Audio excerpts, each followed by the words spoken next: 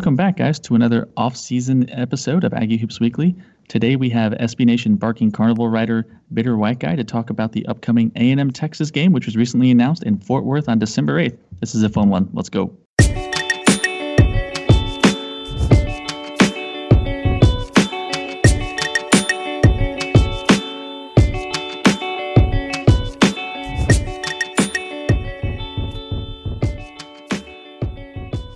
Welcome back to Aggie Hoops Weekly. This is our second episode in 1 week in the off season, so you might be wondering what in the world is going on.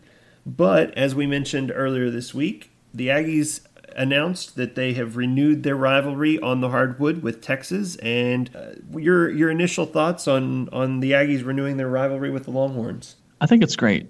We spoke at length about how badly the program needs a reason to get people engaged before the Christmas break, and that's exactly what this is going to do. They announced the date for December 8th. It's going to be at a brand spanking new facility in Fort Worth, and anything that can draw Texas eyeballs to college basketball before the new year is awesome for me, because quite honestly, it doesn't happen often. So I do wish it could be something we set up annually, and maybe it will. Maybe it's just kind of a test run, but I think I'm always for any sort of big basketball game before the conference slate starts.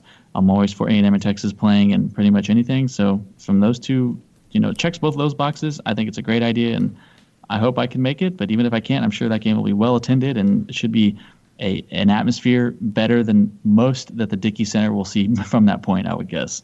Oh yeah, absolutely. Being a Metroplex resident, there's quite a bit of buzz about this arena. It's actually already scheduled to be hosting NCAA tournament games a few years after it opens. So I think from what I've heard and from what I've seen, as I'm driving west through Fort Worth, on I-30, you see it off in the distance by Will Rogers. So I think that there's, it's going to be a nice venue. I think that there's a lot of buzz about this game, and I think that it's going to be a good opportunity to generate some interest in the basketball program. And so let's unpack that. Let's throw it now to our discussion with Bitter White Guy from SB Nation site Barking Carnival to talk about the rivalry, the game itself, and how nice it's going to be just to see these two schools playing each other in anything again. Let's give it a shot. It's a fun conversation.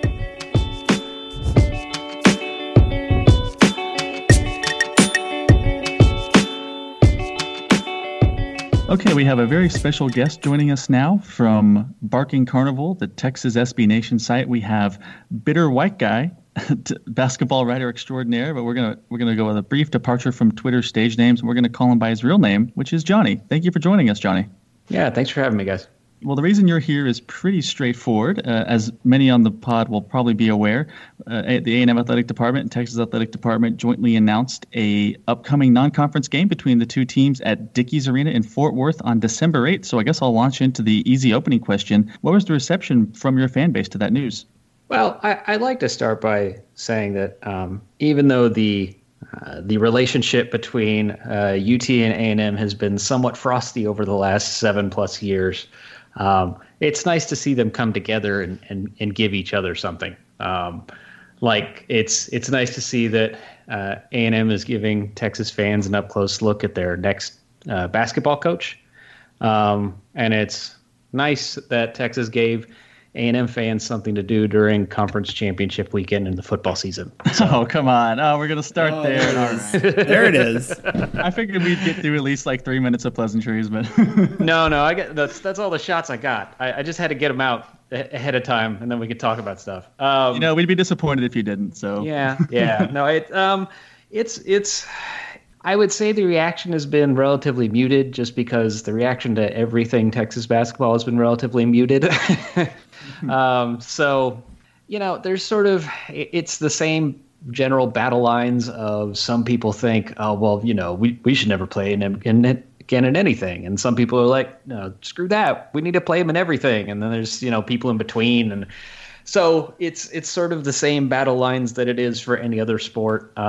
Personally, I'm sort of, I could go either way on it. I'm fine that they did it. I'm not going to, stand on some sort of pedestal and scream about, big brother, little brother, or some sort of righteous whatever. If they want to play each other, great. If they don't want to play each other, great. But it'll be, I think it'll be interesting to see.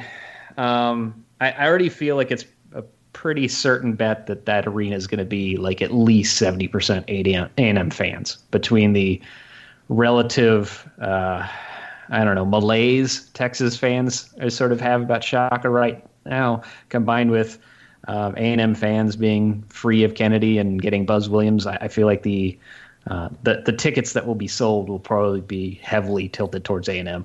Well, I think at a high enough level, I think the biggest plus to this game is that you generally need any help you can get engaging the fan base before Christmas if you're a college basketball fan in the South, right? True. Because we've both, on both sides of this fence, we've both seen it time and time again. The fan base really doesn't check in until the college football playoff wraps up, right? And so I feel like anything you can do to get on the calendar, to get in people's heads that college basketball actually does exist before Christmas break is a win for both programs. So I'm happy they did it. I will say I would prefer a home and home. I always prefer home and home. I'm a college campus guy. I think that's just a better product.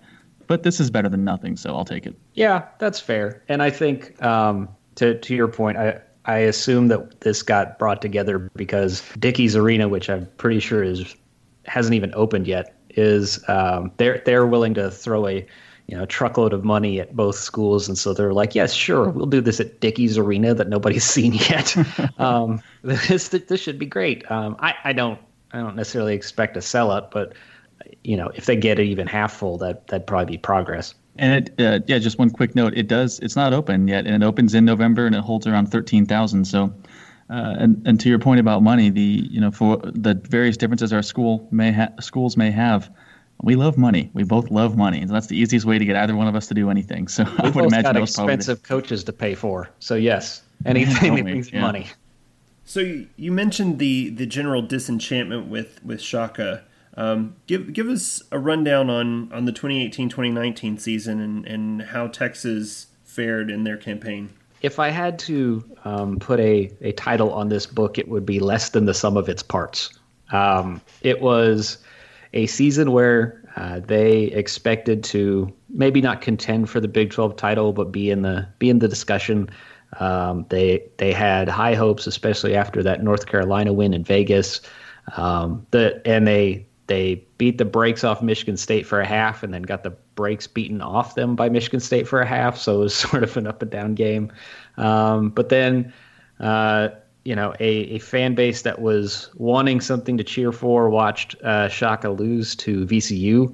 And then he lost to, I forget who the next game was, Providence, I think it was.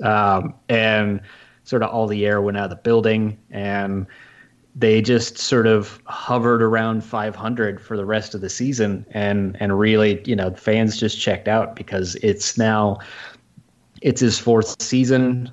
He missed the NCAA tournament for the second time, which, Rick Barnes missed it once his entire 19 years or whatever at Texas. So, or it wasn't 19 years. It was a long time.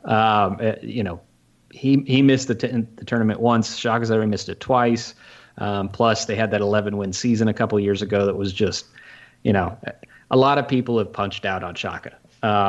And understandably so. Like this year for him is going to be probably put up or shut up. And so if he is going to continue being the Texas coach, he is going to have to show something. And beating A&M would probably be a good start, regardless of A&M's actual basketball ability. We don't know how good the team's going to be yet because you still have, I think you said, 2/3 of a roster. So, but it's, things kind of picked up with the NIT run. They won that NIT, and honestly, that 5-game stretch was the best basketball they played all year, which is sort of equal parts exhilarating and infuriating because you think, wow, look at how they played for those 5 games. And then that 5-game stretch was equal parts exhilarating and infuriating because they played that well for 5 straight games. And why the hell could they not play that well for 5 straight games at any other point in the season? So the best way I'd say to put it is they may not have the apathy that A&M fans had in the last year or two of Billy Kennedy's tenure, but it's probably getting closer to that than not. I don't really know what's in store for you guys next. I have to say, I loved the hire, and I'm still not entirely sure why it didn't work, but college sports are a fickle business, so there's no telling why the various hires do or don't land. Yeah, it's fair to say, like, it's, the thing is with Shaka is he has struggled for reasons in and out of his control. Like, whoever was going to take over after Barnes was going to be dealing with a time bomb on the depth chart because Shaka's first season, at the end of that season, he lost his top 7 players. It was 6 seniors and a junior that went pro.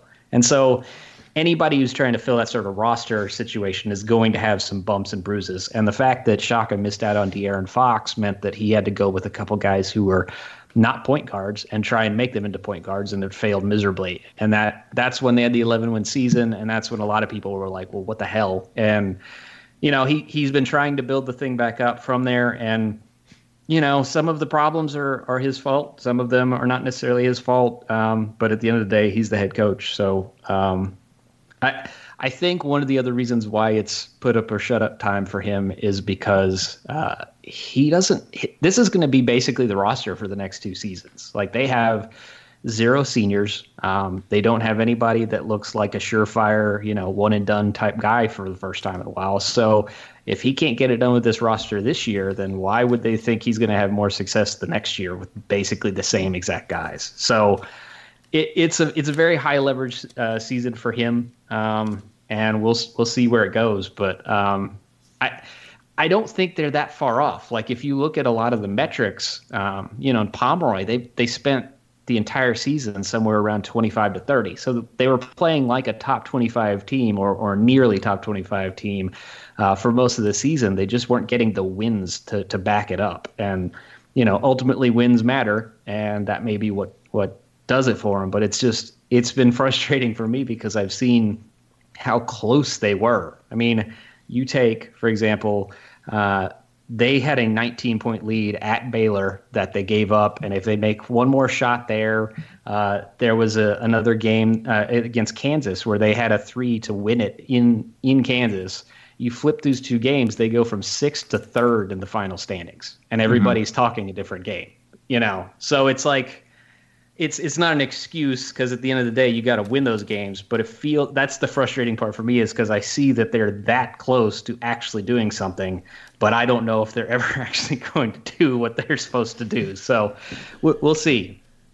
Yeah, and I think it was one of those things. You guys had a 16-loss team, but you had very, very few blowouts. I think there were only a few blowout losses against Tech, TCU, and I think that was really it. There were a lot of 2-point, 3-point losses, 1-possession games that you guys were right in the thick of things, and it just the breaks didn't go your way. So yeah, and the season before they broke their team record for overtime games. The season before they had like 9, I think, including the one they lost to Nevada in the NCAA tournament. So it's like they just seem to be right on that knife's edge for the entire last 2 seasons, and it's not come up for them enough times. Yeah, the game that I think that was most bewildering in your season for me was the loss against Georgia. Yes, it was at Georgia, but Georgia was the clearly the worst team, or they'd give Vandy a good run for their money on the title of worst team in the SEC last year, and a 10-point loss for you guys in Athens was just David and I were kind of scratching our heads at that one. They created something like 27 turnovers. Georgia turned the ball over like 27 times and won that game by 10. Like, it was the most just infuriating game, because it's like watching, I don't know, it's like a rec league game or something. Guys are throwing the ball all over the place, and just, yeah, that was the worst loss of the season. I know they lost to lower ranked teams than Georgia, but that one was the one that just I was like, I'm just gonna go take a walk for an hour or something. like I need to. I don't even want to write this recap. Like, I think the recap I wrote was like 400 words long, and I said something to the effect of, I'm going to put as much effort into this recap as Texas did into the game. So. I took about a dozen of those walks this last year. I'm quite familiar. Yeah. Oh yeah. We know the sports walk. Yes. Yes. Very much so. So this NIT run at the end of the season, how much do you think that played a factor into keeping Shaka? Do you think he was close? Because from an Aggie perspective, everyone knew, it was no secret that Buzz Williams was option 1, 1A, and 1B on our coaching hire list. But there were a lot of nervous people who wondered if Shaka lost his job, was Texas also going to make a run at Buzz? So how close do you think that you guys were to getting rid of Shaka and going in another direction? So just so that we could sort of set the stage here, Shaka was never in danger of losing his job. And there are 13 million reasons why. Because his contract is fully guaranteed, and Texas would have had to pay him $13 million to go away.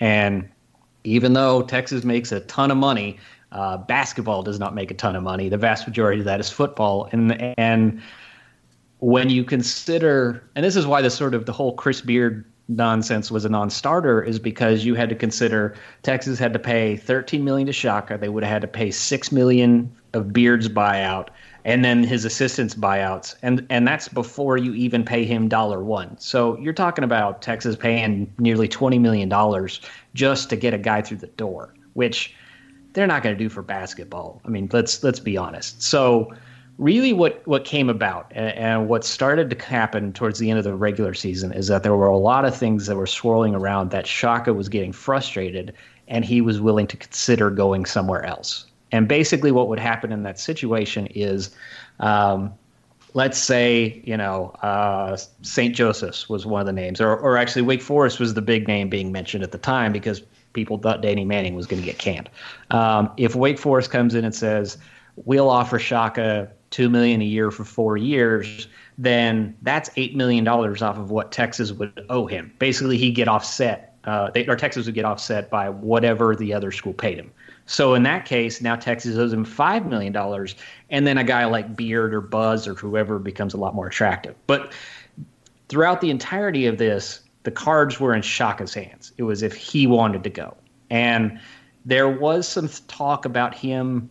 His agent was putting out feelers to see if there was anything out there that got his interest. But I really think the NIT run kind of pulled him back off the ledge, and he said, no, this is what I wanted to see from these guys. They're clearly capable of it. They've seen, this is what we've been wanting the entire time, and now I think I can make it work.